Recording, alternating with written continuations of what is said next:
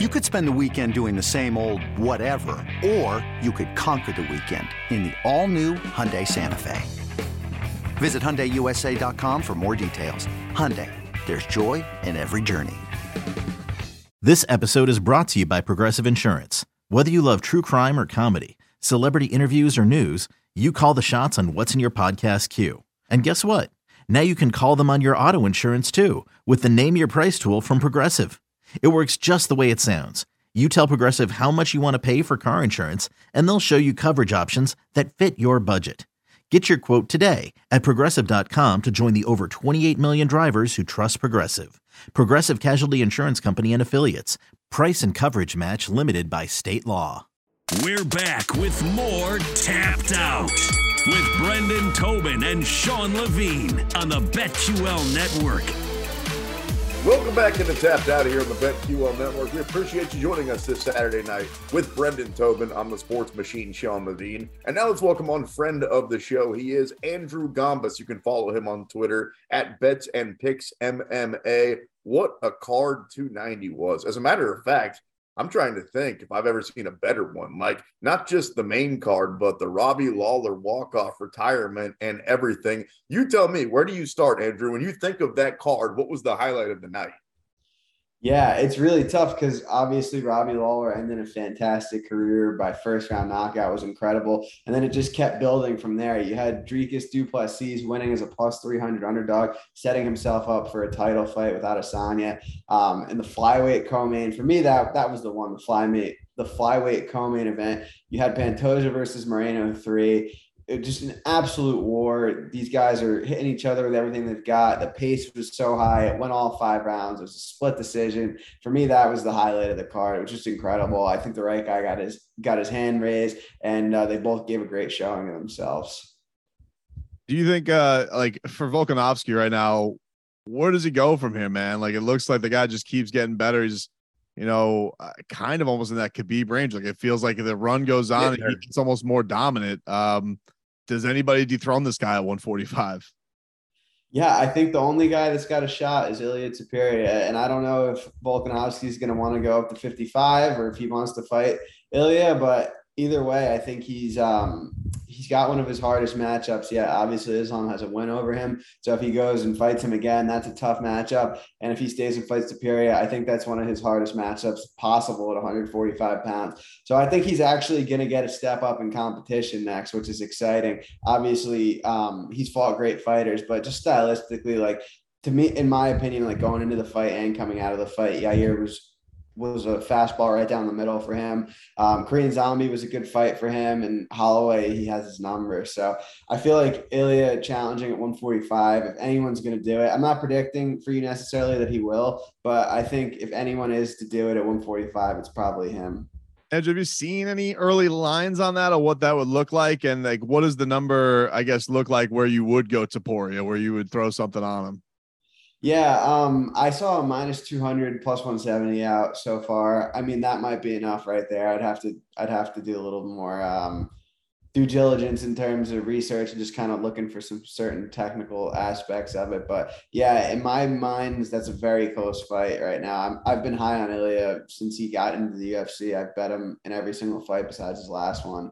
And I think that's a great matchup. I actually think he's not a big enough name to where people might not actually realize how good of a matchup that is.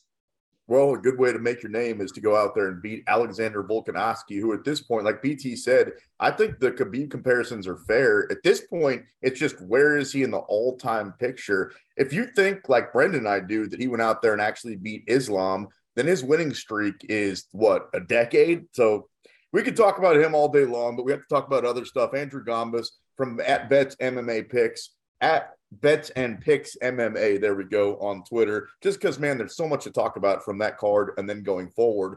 Bo Nickel, man. So I bet MGM. He was plus 150 to win that fight within 60 seconds. And I tried telling my guys, I said, guys, take it. I know it sounds silly. You're not getting any value on it, but it's going to happen. And he did. And he did by knockout. How good is Bo Nickel, and how quick are we going to be talking about him fighting for the belt? Yeah, I think the sky's the limit for Bo Nickel. He's obviously coming from an insanely impressive wrestling background. As you saw Saturday, his striking is coming along. He clearly has power. I really do think the sky's the limit for him. He's made all of his professional fights look ridiculously easy. It's going to take someone good to challenge him. And I don't recommend that the UFC rushes him into the top 15 right now. There's guys in the top 15 who he'd beat tomorrow, I think. But give him another year or two, and I think you're going to see him in the top 5, top 10. Do you think he'd beat Hamzat if they threw that at him right away? Not right away, but if you ask me that question in another year or two, I might have a different answer. Going into what was the big middleweight matchup that night, Dricus du Plessis beating Robert Whittaker, making a statement. It does kind of give us a fresh matchup against Izzy. What do you make of that matchup? And I guess from a betting standpoint, is there a number there where you would say, like, you know what, I would take him against Izzy. I would throw money down on him against Izzy. Yeah, there absolutely is, because going into that fight, in my mind, Whittaker was a more difficult stylistic matchup for du Plessis than Adesanya would be. And I bet the under in the fight this past weekend, but I didn't have a side. Obviously, in retrospect, like, du Plessis clear side by a mile. But going into that, in my head, I was like, I'd rather play him against Adesanya than Whittaker, because Adesanya's grappling defense it's good, but it's not as good as Robert Whittaker. Robert Whittaker is kind of known as one of the best defensive wrestlers at the 185-pound division, maybe even in the sport. And in my head, I was like, okay, Whittaker is a better, more clean technical striker, so it's going to be tough for du Plessis to compete with him on minutes. He could always knock him out, but he clearly was competing on minutes, and then he finished him in the second round. So I think a fight with Adesanya would look a little bit different. I think he'd look to grapple a little bit. Adesanya, obviously, such a incredibly high level striker that he could knock du Plessis out and he could pick him apart at range. He could win minutes. But really the big question mark for me there is the grappling. Like, du Plessis is going to keep coming forward and just kind of force a fight. Like, he does so well. He kind of thrives in those situations. So I think this fight is closer than most people think. I think the early line had Adesanya like minus 300, which I just don't think is accurate given what we just saw from du Plessis over the weekend. I'm not sure what people don't see in du Plessis, especially after the way that he beat up Robert Whittaker, because this would be the at least fourth, if not fifth fight in a row that he'd be coming in at underdog money. And we're all three MMA pretty smart guys sitting in a room together saying, I don't know, it seems to me a little bit more like du Plessis could actually go out there and beat Israel Adesanya, just because obviously styles make fights. If you had to bet that one right now, which way you betting it? Du Plessis. From this standpoint, how did you like the heated rivalry as it all kind of unfolded afterwards? It got very heated in the cage. These guys obviously have a lot of bad blood going into it. Not something that Izzy's unfamiliar with. I mean, the Pereira had its own level of hate, but this one seems even a little bit more toxic. Yeah, it's an interesting one because every time you bring race into it, it's a little bit odd. And like, I get what du Plessis is saying. He's like, hey, I live in Africa. I breathe African air every day. And it's the same thing. Adesanya, if you remember, Adesanya said the same thing to Whittaker leading up to their fight. He was saying, oh, you can't claim New Zealand, this, that. Like, you don't live there anymore. And it's kind of the same thing. So it makes it interesting, but they have a fine line to dance when promoting that fight. Like, Chael Sonnen had a great quote. There's a difference between how you pick a fight and how you promote a fight. And I kind of think these guys, now that Dricus has picked the fight with the whole Africa angle, I think as you promote it, you kind of go a little bit different of a route. Like, you can still have that Africa element to it, but I think they kind of need to stay away from the history side of it, the racial side of it, and just kind of say, hey, Africa versus Africa, top fighter versus top fighter. Dricus could say, you had a close decision with Whittaker and I finished him inside of 2 rounds. Like, that's kind of the angle they should approach that with, because that fight's going to sell regardless. Adesanya is probably a top 5 star in the sport, if not more right now. And Dricus is slowly building his name, finishing guys like Robert Whittaker, win over Till. It's going to be a big fight regardless. Chael Sonnen and Andrew Gombas, our guest, have something in common, both undefeated and undisputed. You can follow Andrew at Bets and Picks MMA on Twitter. All right, let's talk Robbie Lawler, who we all had him by knockout. We all got 4-1 odds. My boys convinced me of it. Jake was like, I'll take him by knockout. BT goes, I guarantee he knocks him out. If my boys are that convicted, then I'll put a little bit of money on him. So we all got paid on that. I don't think any of us thought that it was going to go the way it did, that quick, almost in movie style. What was your favorite part of that whole thing? If it wasn't the highlight package they put together afterward, that whole thing was crazy.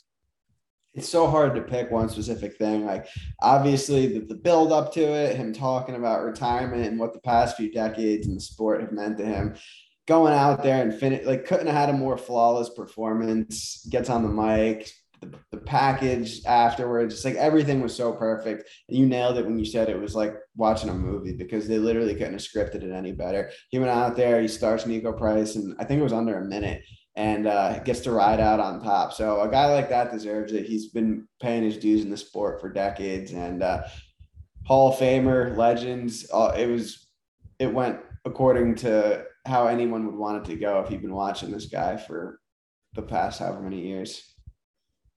Andrew, obviously, biggest news of the week, Tyson Fury and Francis Ngannou. Francis does get his big boxing matchup to make a whole lot of money. I don't know, what chances in hell he has to make anybody some money in this, whether it be some kind of prop or whatnot. But how excited are you for the big heavyweight champion cross sport matchup? Honestly, like 0 out of 10. And I don't say that to be disrespectful to either guy. Like, Francis Ngannou is not even fought in a cage in 18 months. And that was like a close win over Ciryl Gane. Like, I don't know. He doesn't stand much of a chance. Like, he's not an entertaining marketer. He's a knockout artist in the cage who hasn't knocked someone out in years. And I'd like to see, when he decided to leave the UFC, I kind of was like, good for him. I don't really know or think it's going to work out, but he seems like a good enough guy. So all the power to him. Just from a personal standpoint, I literally have no interest in the boxing match. I probably won't watch. I have no interest in him knocking out some guy in PFL who he's 1,000 times better than. And I almost just feel like he took the money and instead of the legacy, which is fine. I would do the same thing just for clarity, but just from a fan perspective or any kind of interest I have, obviously have a vested interest in the sport. It does nothing for me. I think I would have, if it were up to me as a viewer, as a bettor, as someone who pays attention to this sport, I would have liked to see him fight John Jones. I mean, I tweeted it when it happened, but when John Jones went out there and just owned Ciryl Gane in the first round, I said at the time, and I want to still stand by it, whether it worked out in my favor or not. My opinion at the time was the biggest loser there was Francis Ngannou. I mean, he had just left the UFC as the big bad heavyweight champ who just eked out a 48-47 decision over Ciryl Gane, and John Jones goes in there and just absolutely puts him away in under 5 minutes. And then he did that while Ngannou was a free agent. I was like, that's going to hurt his image, all that. And hey, he got the boxing match. He's getting the money. So good for him. I was wrong about that. I've got nothing to say other than I'm not interested in it at all. No, it's TBD. It's to be determined if Ngannou ends up the big winner, the big loser. As a friend, Andrew, I don't know if I completely believe you when you say you're not going to watch it. My co-host in Kansas City, when Tyson fought last time, he said the same thing. He's like, I don't care. I'm not watching. And then I see him tweeting about it that night like everybody else. So we'll see if you got one eye on it when it actually comes around. Speaking of John Jones, before you get out of here, his fight versus Stipe is official. How big do the underdog numbers need to get for you to bet the firefighter over the greatest fighter of all time? It's only a kick, a jump, a block. It's only a serve. It's only a tackle, a run. It's only for the fans. After all, it's only pressure. You got this. Adidas.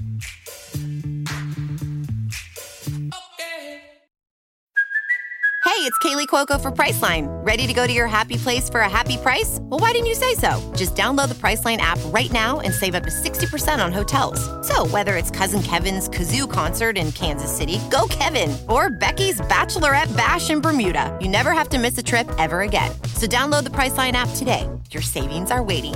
Go to your happy place for a happy price. Go to your happy price, Priceline. This episode is brought to you by Shopify. Whether you're selling a little or a lot, Shopify helps you do your thing, however you cha-ching. From the launch your online shop stage, all the way to the we just hit 1 million orders stage. No matter what stage you're in, Shopify's there to help you grow. Sign up for a $1 per month trial period at shopify.com/special offer, all lowercase. That's shopify.com/special offer. Yeah, it'd have to be a big number because Stipe has been super inactive. His last fight was a KO loss. John Jones, obviously the most gifted fighter of all time. Stipe, all-time great heavyweight, but the run, I don't want to say his run was like lucky, but it was almost like fortunate. He had the 3 fights with Cormier at the end of his career. He got Ngannou in the beginning, and then he lost to Ngannou the second time. He's just, he like, don't get me wrong, he's one of the most accomplished heavyweights.